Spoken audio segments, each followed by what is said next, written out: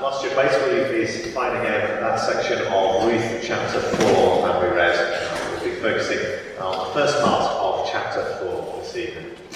And in this passage we see a new aspect of Boaz's character as we meet Boaz, the cunning strategist. And then we see his character confirmed in what we already know, that he is the gracious redeemer. And then he stands particularly in contrast to the other key character of this account, to this rival redeemer.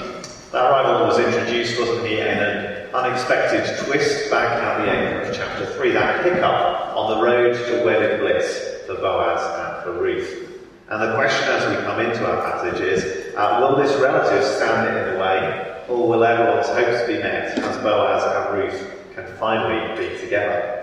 Just as Naomi had promised, Boaz wastes no time, does he, in doing as he had promised Ruth. He sets out straight away to find this other relative and to get this situation resolved. As verse 1 tells us, he goes to the town gate and then he sits, waiting. Not Boaz being passive, rather this is a wise course of action. This is a straightforward way to achieve his goal. In a day before telephones and mobile telephones, rather than chasing around and trying to find this guy and risking missing him, Boaz heads for the one place that he is sure to be before long. No one can avoid passing through the town gate for all that long, can they? This is likely the only way in and out of a place the size of Bethlehem, and likely also the only gathering place of any size. Unlike towns and villages here, they didn't tend to design their cities with a square or a marketplace in the middle, but rather within the walls there would be quite a dense network of streets and houses, and so typically the only open space of any size is to be found at the gate. So that gate then functions not only as the route in and out of the city, but also as the gathering place, the social hub, the marketplace, and indeed at times as the courthouse. And it's something akin to that last use that Boaz has in mind here. Now, there isn't a criminal case or a civil case in view. Rather, this is a family matter to be worked out between the relevant relatives and then the wider society informed. Nevertheless, the elders and the onlookers that Boaz gathers have a role to play. Because in a society where the written word is pretty rare, the main method of proving that a contract has been undertaken is to gather a group of people round to watch it happen, so that if it's necessary in the future, they will testify that this is what happened. And so here this is essentially an administrative process, not a judicial one. And Boaz, our cunning strategist, begins by placing himself in this other redeemer's likely path. He's ready to intercept, and so verse 2 he does.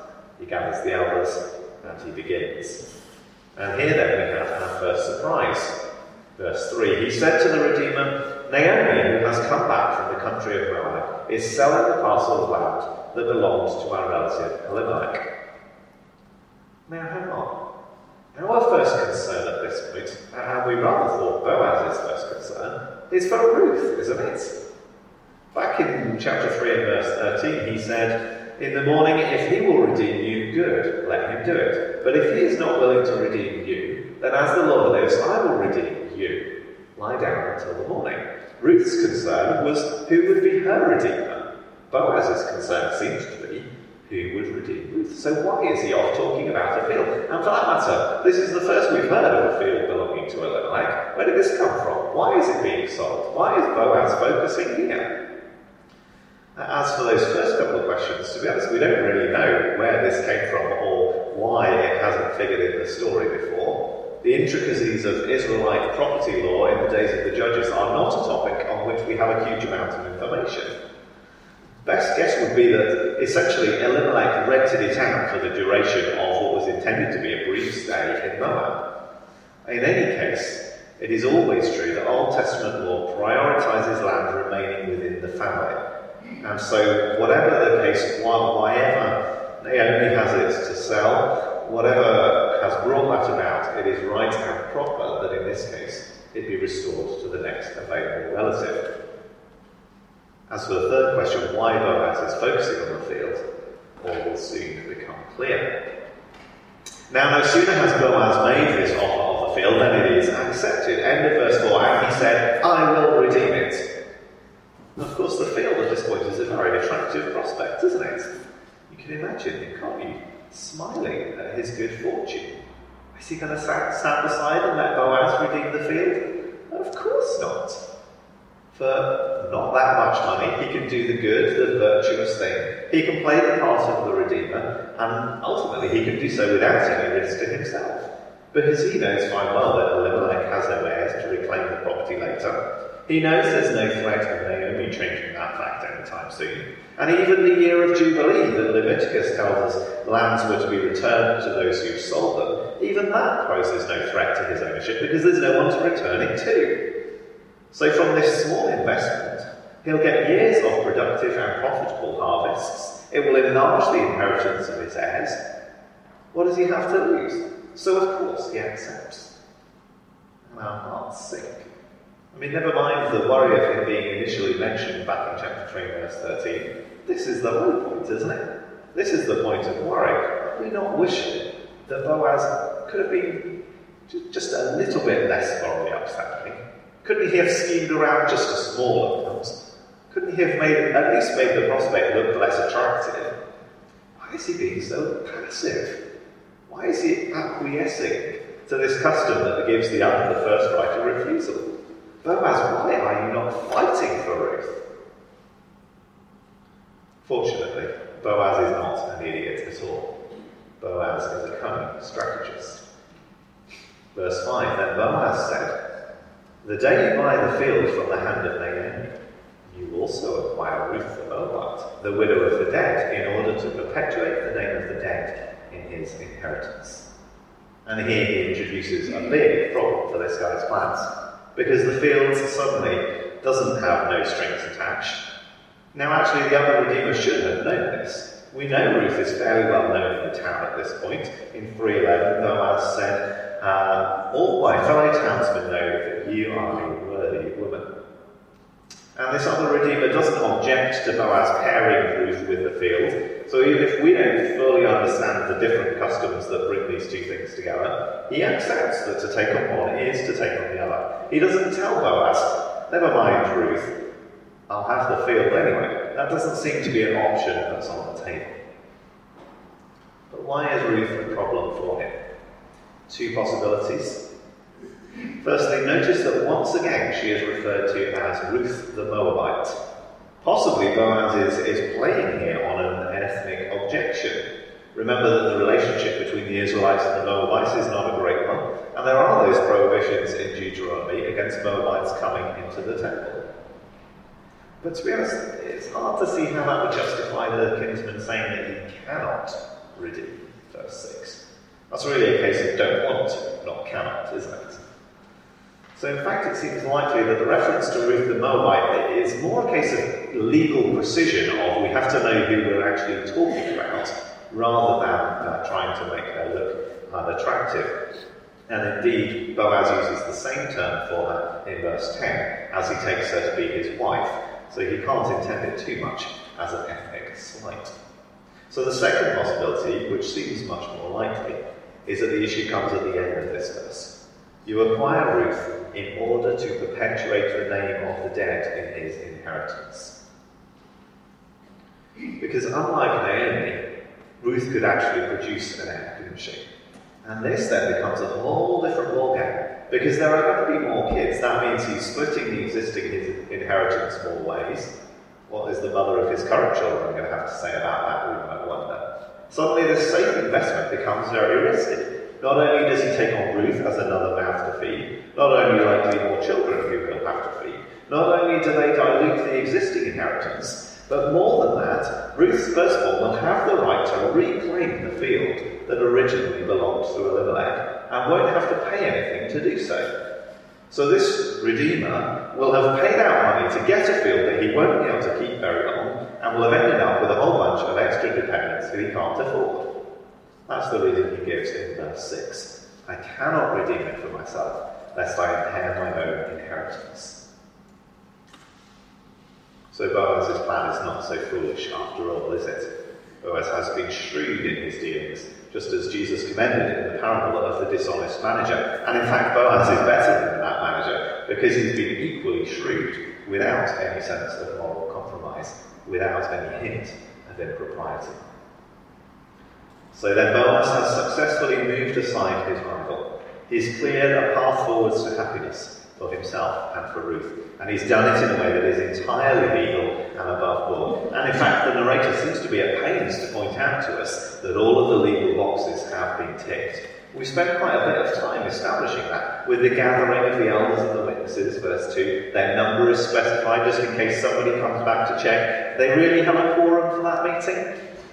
You know, the Free Church has a rule that minutes are only valid if it says at the beginning of the minutes that the meeting was constituted with prayer, and at the end that the meeting was closed in prayer. Without those two bits, the whole meeting is invalid. It didn't really happen.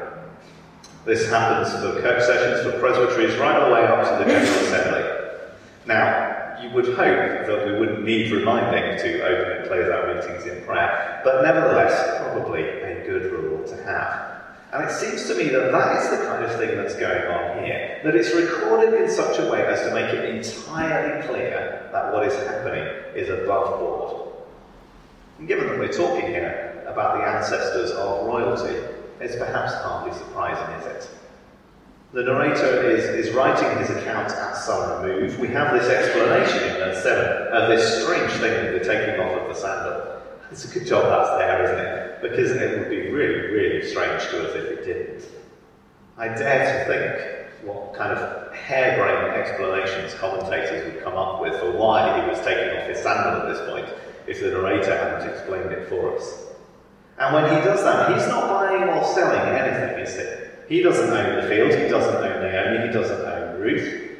All that he does as he hands over that sandal is to formally give up the right of redemption. He's saying officially to Boaz, you can go ahead. So it's not even the actual process of purchase and acquisition, but it is recorded. All is legal and above board. And again, despite the fact that surely by this stage it is perfectly clear what Boaz is doing, he still spells it out in verses 9 and 10. And the witnesses duly respond, we are witnesses. We have seen it done.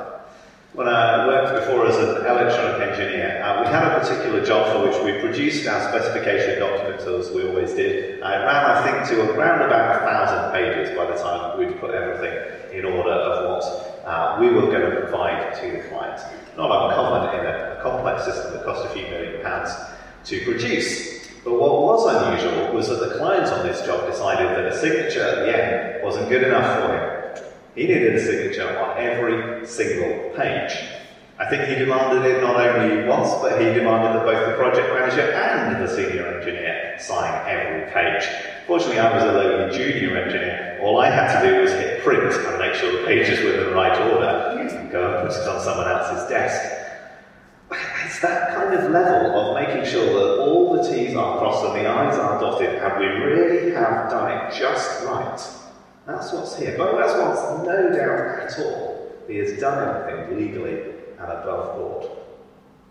Boaz is a cunning strategist, and he gets his way. But secondly, we see that Boaz is a gracious redeemer. I mean, by this point, this is exactly what we expect of him, isn't it? We've seen his gracious generosity time after time through this narrative. This is, if you like, the icing on the cake, the crowning example of his generosity. I wonder if you noticed something about this other redeemer. Did you notice that we never find out his name?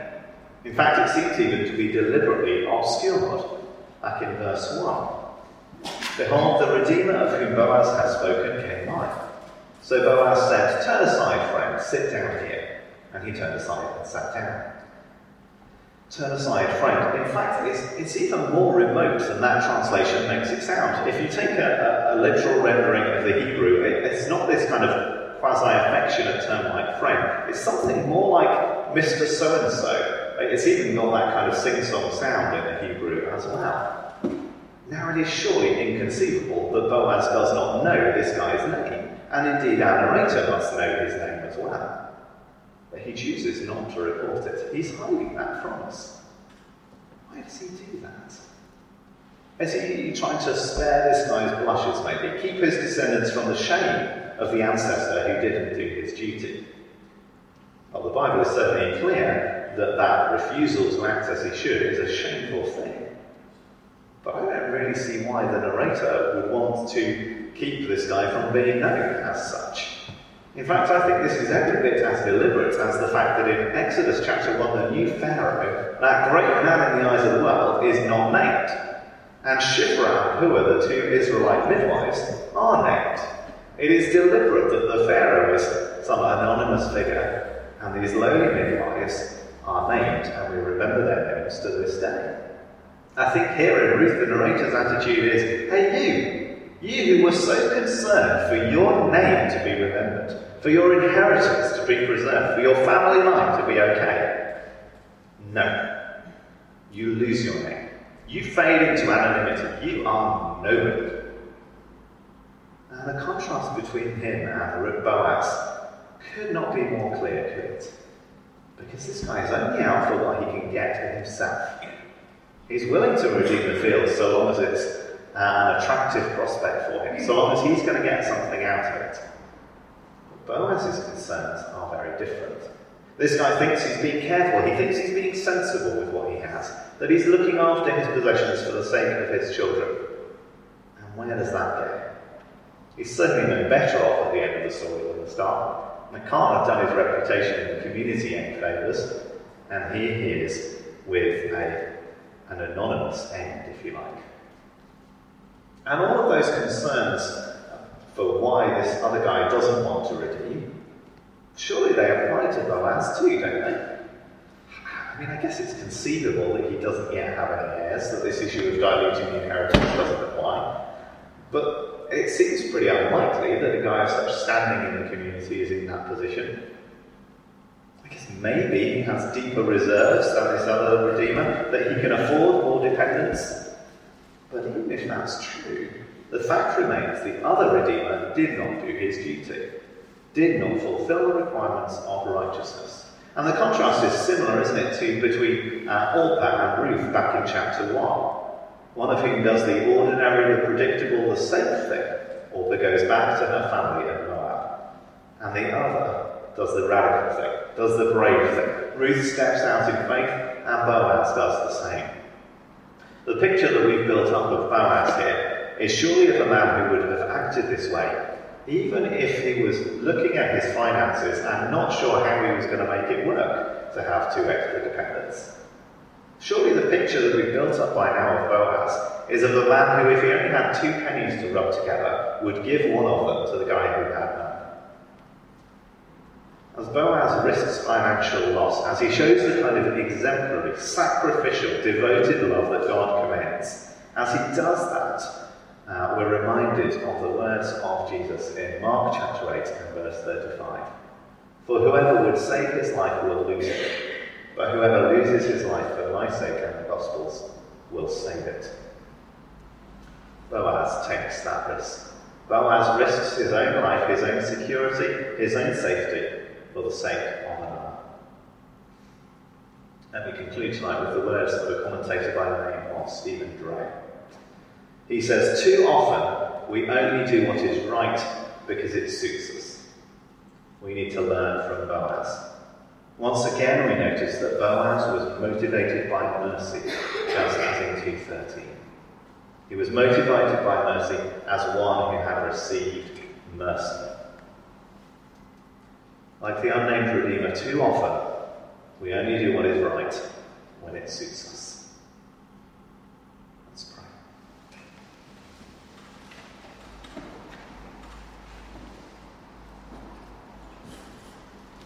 Lord God, we pray that you would keep us from the kind of self-serving righteousness that wants to look good in our own eyes and in the eyes of those around us, but is not ultimately concerned with doing what is right, whatever it might cost.